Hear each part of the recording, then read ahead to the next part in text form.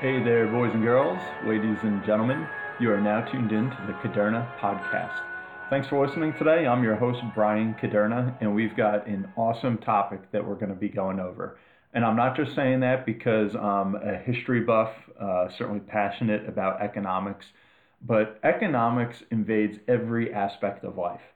And so I know typically we're going over a specific topic or subject matter relevant to investing or insurance, anything in personal finance and business, of course.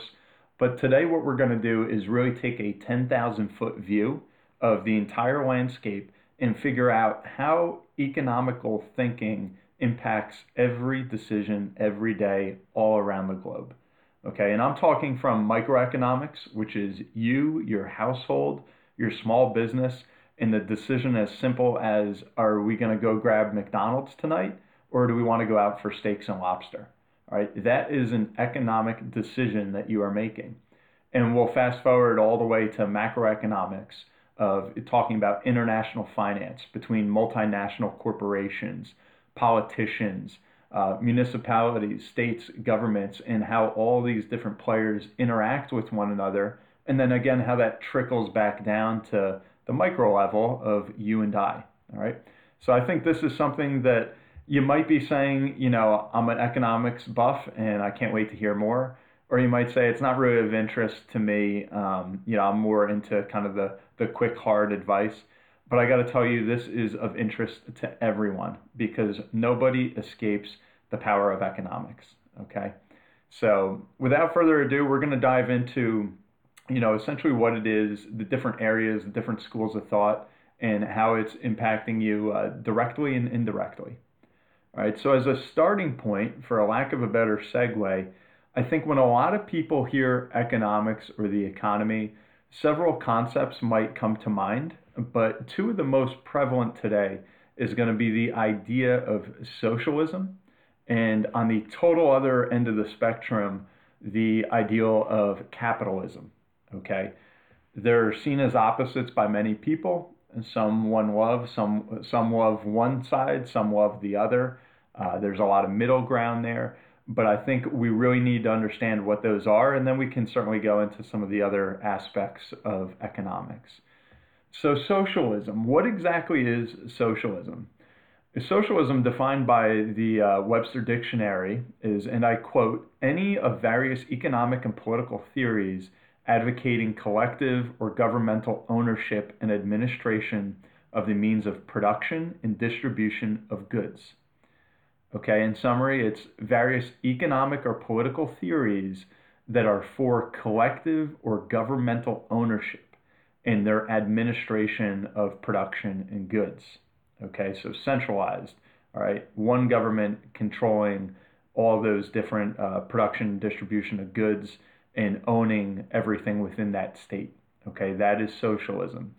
All right, socialism for a very long time had kind of a bad connotation attached to it, but lately, since 2008, has gained a lot of traction, especially right here in America.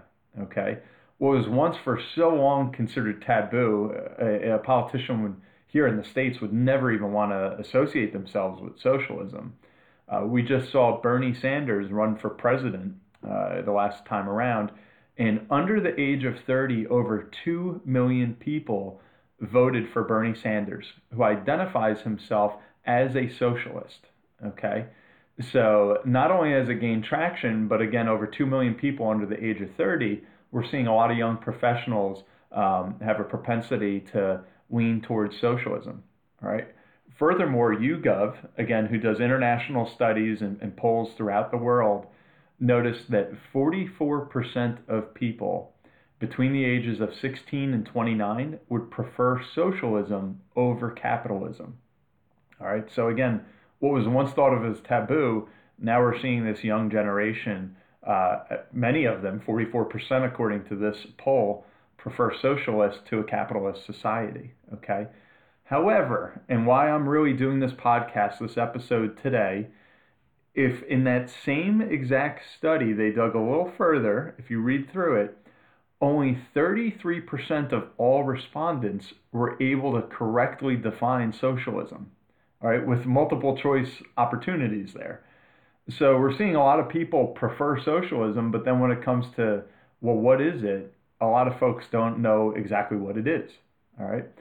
And right in line with that, if you're saying, well, YouGov is one study, Gallup, another huge polling agency, in 2016 showed that 55% of 18 to 29-year-olds had a positive view of socialism. Okay, so kind of in line with the previous poll. Even more so that now 55% of these young professionals are pro socialism. However, in the same exact poll, over 90% of respondents favored entrepreneurship as a career path. So if you understand anything about economics, you're probably saying to yourself, that doesn't make any sense. Socialism and entrepreneurship go together like oil and vinegar.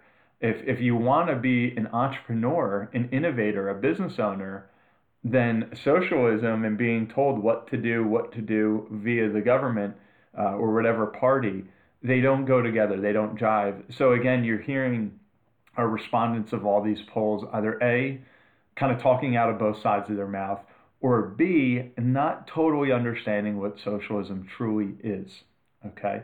So just to stick on this subject right now of socialism, if we look back in time of why it had such a negative connotation, all right, two parties underneath the umbrella of socialism are commonly identified as fascism and communism. Okay, so fascism is socialism, but socialism is not fascism. Okay, it's kind of like the square and the rectangle. So what fascism is a political philosophy or movement or regime that exalts nation and sometimes race above the individual and stands for a centralized autocratic government, often headed by a dictator. Okay, it can involve severe economic and social regimentation and forcible suppression of opposition. All right, the state telling the business or the individual what they must do.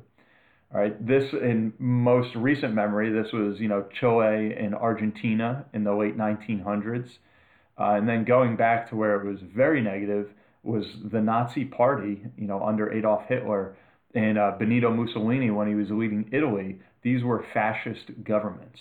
Okay, so they were socialist, but that doesn't mean that all socialist parties or governments are fascist. Communism, often confused with fascism. Communism, again, according to Webster's, is defined as a system in which goods are owned in common and are available to all as needed. Okay? So all people are the same, so there are no classes. They're just all people working for the government. Communism, very much today, is still alive and well, and you'll find that in North Korea, recently the Soviet Union, Cuba, Laos, and Russia all identify as communist states.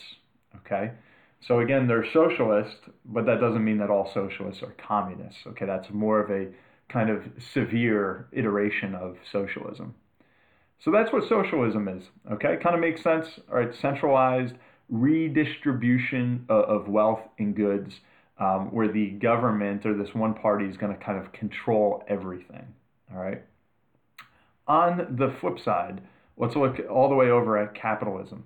Okay.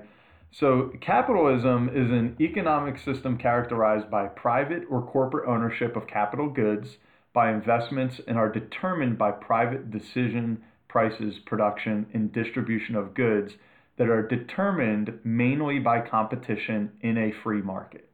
Okay.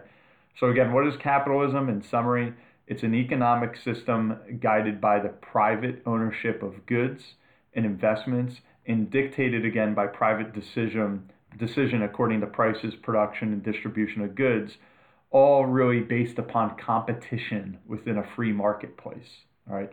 So totally different than that centralized control we find in socialism. So which is good, which is bad? That debate can certainly rage on, but we need to know what the differences are. All right. What are some capitalist societies that we can point to today? I'll give you a couple of the most notable. Number one, the United States of America has certainly from day one identified as a capitalist free society. All right.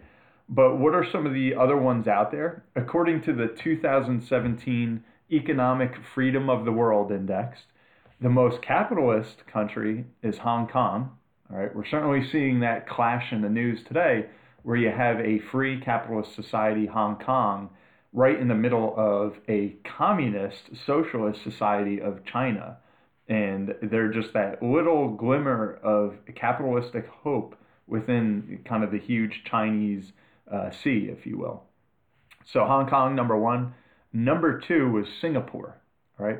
In America, which often people like to tag as this capitalist, rich, wealthy, greedy country sometimes, we hear that in the news. America didn't even make the top 10 of the most capitalist societies, okay? The United States of America was actually number 12 on that list, all right? So the reason I bring this all up is it's a good launch pad to understand what kind of society a state or a country adheres to. All right. And what we'll find is that most states out there or governments are somewhere in the middle. Okay. Now, while America certainly defines itself as capitalist, you'll find a lot of socialists say it's 100% capitalist, and that's exactly what America is. That's not true. We're not this kind of laissez-faire capitalism here. We're a government that taxes, perhaps 40% or more of our income. All right. True capitalism doesn't involve any taxes. Okay. Here we are taxing up to 40% of income. We're a government that in many instances controls the medical care we receive, regulates business so thoroughly that many large firms or companies have to go kind of employ their own department of compliance to adhere to all these rules and regulations. A government that controls the money supply, through the Federal Reserve, sets the bank reserve ratios, regulates stock offerings, margin ratios, home constructions and building permits, determines what pharmaceuticals and medical innovations can be sold here in America, operates schools and universities, runs a passenger rail system, forbids offensive speech in many respects, sometimes intervenes with the diet that we're able to pursue, subsidizes agricultural and green, I'm putting that in quote, green businesses, imposes tariffs on many foreign trade partners, as we're seeing right now, again with China, and decides when businesses may merge or may not merge to some expense. So we're seeing a lot of things here that are remotely consistent with capitalism. Everything I just listed is something that you would find in a socialist society. Okay, so what America essentially is a combination of these two concepts that has always identified and leaned towards capitalism, but has certainly made some concessions, if you will, on the socialist spectrum. Okay, even in respect to healthcare, guys, the American Hospital Association noted that there has been over $620 billion in charity care since the new millennium, since 2000. All right. So when people say, "Oh, America doesn't even, needs public health care," that's really the socialist ideal.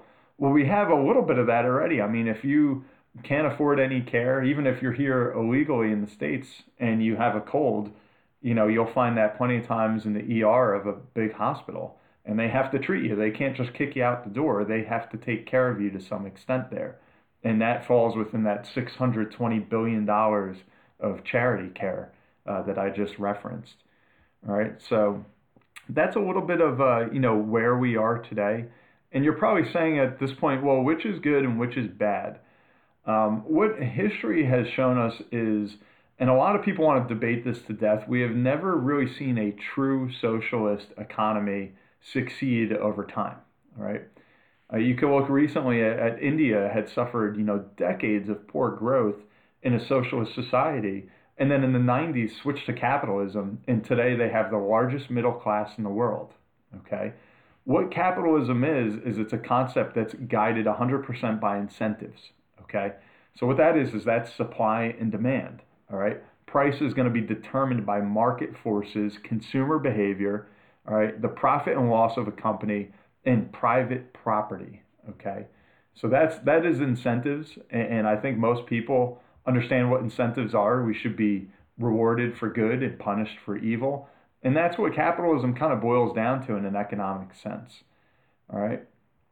So in the socialist, sense, we want to look at some examples there. Again, what they're saying is that the government should provide for basic services for free, right? A huge discount, right? We see a lot of that in Central or South America, Serbia, Portugal, Northern Ireland. These are some modern day socialist societies. Okay, so you can just look at the state, not the state of the state, but the state of those countries as a good case study. All right. So you have to sort of think about these things. And then if you look at Sweden, many people that are pro-socialism like to look at Sweden as the socialist model. They're actually a bit of a hybrid because yes, they do provide, tax vouchers for education, and they have high taxes, correct? But they have almost no business regulation, okay? Which is very, again, opposite or contrary to the socialist ideal. Sweden does not even have a minimum wage, okay? Which is kind of like at the forefront of controlling, what companies can do. If we look at France, again, kind of pointed to as another socialist, they have the highest tax revenue to GDP, right? 46.2% tax revenue to GDP, which is the highest in the developed world, according to the World Population Review. All right, so that's France. Again, we can look at them as another case study for when we start to really flirt with socialism. All right. Now, if we come back here, again, kind of looking at the capitalist world with a hint of socialism in the United States of America, I think minimum wage gives us some really good insight to government butting in, if you will, in an economic sense of controlling what people can pay one another. According to the National Review, in 2007, the Fair Minimum Wage Act raised the minimum wage from $5.15 an hour to $7.25. Okay, I can't believe that was just in 2007, where now you're hearing, $15 an hour thrown around. So in 2007, when that act was passed to raise the minimum wage, again, on the surface, that sounds fantastic. Everybody's going to be earning a little bit more, at least at that floor, that minimum. However, if we look at what happened in Puerto Rico, or we look at what happened in other American territories, such as the America Samoa, their employment dropped 30% after that act was passed. Okay, so now you found that America Samoa or Puerto Rico were saying that they were going to be solely dependent on government expenditures, as essentially their private economy evaporated because they could not afford to pay these employees, these workers, that higher rate now. All right, so that's where you might see, in Puerto Rico, for instance, the cost for a hotel room or a vacation are far greater than they would be in Jamaica or a comparable destination. And the reason being largely in part due to the minimum wage that now those hotels and so forth and resorts have to pay their workers. So again, it sounds great, but we need to think about what are those unintended consequences there. All right. If I was to tell you, all right, we take a step back with all this information that I just shared, and I said we could provide a society that had free education, that had free healthcare, that had a very high minimum wage for all citizens. Okay. Those things, they all sound fantastic. All right. That certainly plays on our emotions. I think we would all vote for that. I mean, who wouldn't? If we could have that, that sounds like a great world. Whereas if we looked at another option, Plan B, that said we're going to compete, there's going to be winners and losers. You're going to have to earn some of these things. They'll be dictated by incentives. Now, all of a sudden, as I'm throwing out some of those concepts, that sounds pretty harsh. That doesn't sound all that appealing. As we know, the first one is the whole kind of marketing plan of socialism, and the second is, in a way, the reality of capitalism. So socialism is very easy to mention those benefits, but then again, when we dive under the hood and we say, well, A, how can we afford these programs? B, how are we going to be able to not only afford them, but worry about any other consequences that they might have now that we're removing incentives? Why are we going to start a business if we're not going to own it? Why are we going to create an idea here when we can't be rewarded where we could go to Hong Kong or Singapore and be taken care of in a much greater fashion. So again, it all comes back to some of these incentives, things to think about. So we just went over a lot of economics here. I totally get that. Hopefully I'm not overwhelming you guys, but we want to have at least a cursory knowledge of this material because it does play down to the individual. And you might be saying, well, how? How does government intervention help or hurt me and my family? Well, let's take a look at some of the things that people are dealing with today. We can start right with student loans. Okay, I think everybody out there in America today could say, the student loan issue is just a crisis right now. The exorbitant amount of debt that's outstanding and that these young graduates have to immediately begin repaying while trying to get their feet on the ground. It's an epidemic in some senses. So we're saying, all right, well, if there's an issue here, there does have to be an enemy on the other side, right? And that's these places of higher education, these colleges that are charging an arm and a leg for these beautiful campuses that are then putting, little Timmy and Johnny and Susie in so much debt. Well, it wasn't that big of a deal until, again, the government got involved and said, we'll get into the student lending space and pretty much be able to give a blank check on unsecured debt with nothing behind it to this young individual that's trying to figure out what they want to do with their life. And obviously the colleges on the opposite side said, okay, if now all of a sudden there's a blank checkbook to walk through our doors, we can make admission, housing, etc., that much more expensive. And we can offer so many more perks and really draw out the length of education to some extent, knowing that there's a unlimited fund that's going to be provided for this. Okay? Think about it. If you're a home builder, and you could either build someone, a one-bedroom studio or a mansion, a 20,000 square foot mansion on 3 acres of land. If you're a home builder, which of those accounts do you want to pick up? All right. Well, in the real world, any Joe just can't go buy that, gigantic mansion. We have to be, credit worthy and have the assets and the ability and the cash flow to do so, right? To get underwritten by a private lender to get that mortgage. All right. Now imagine if the government came in and said, well, we want everyone to be able to own a home and we're willing to lend as much as we want. Now everybody wants to go get those monster mansions, and there would certainly be builders lining up to kind of fill that need, just as colleges have done for us. So we see what government intervention, which had a great idea. They were going to help people who maybe couldn't otherwise, which is most nowadays, afford higher education. And now they've done that and they've raised the cost of education dramatically. And now people, instead of owing a school or a lender, are owing the government, okay, which they can't default on. So that's a whole nother issue going on.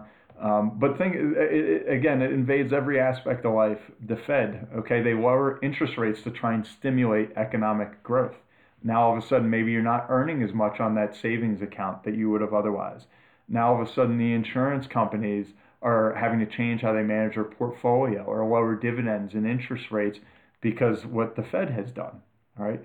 Conversely, maybe now you can go buy a bigger house because that mortgage payment's not going to be as much as we've got lower financing costs and, now encouraged to borrow and invest and kind of accelerate that growth, okay?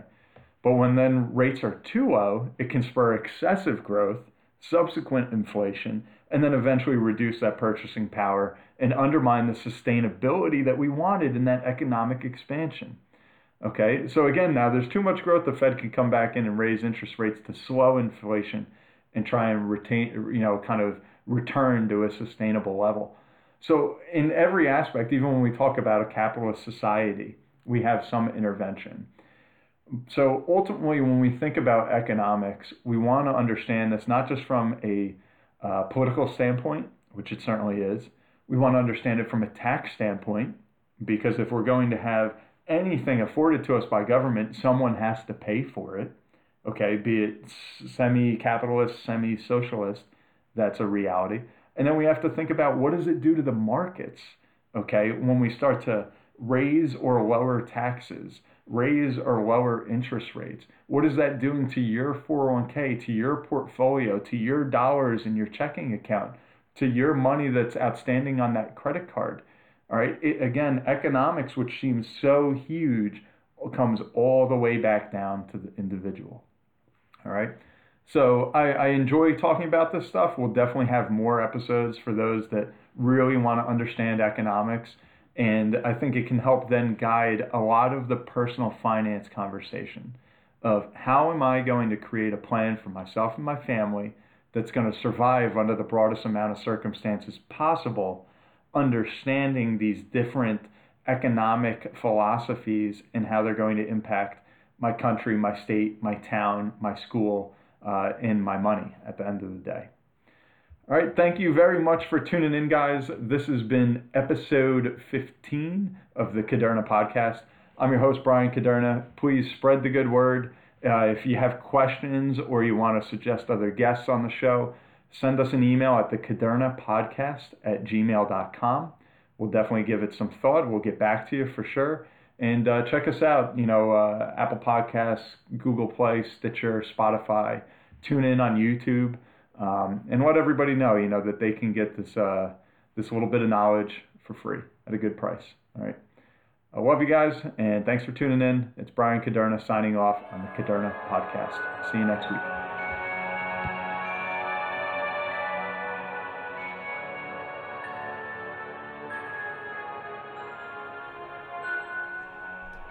The Caderna podcast is for informational purposes only.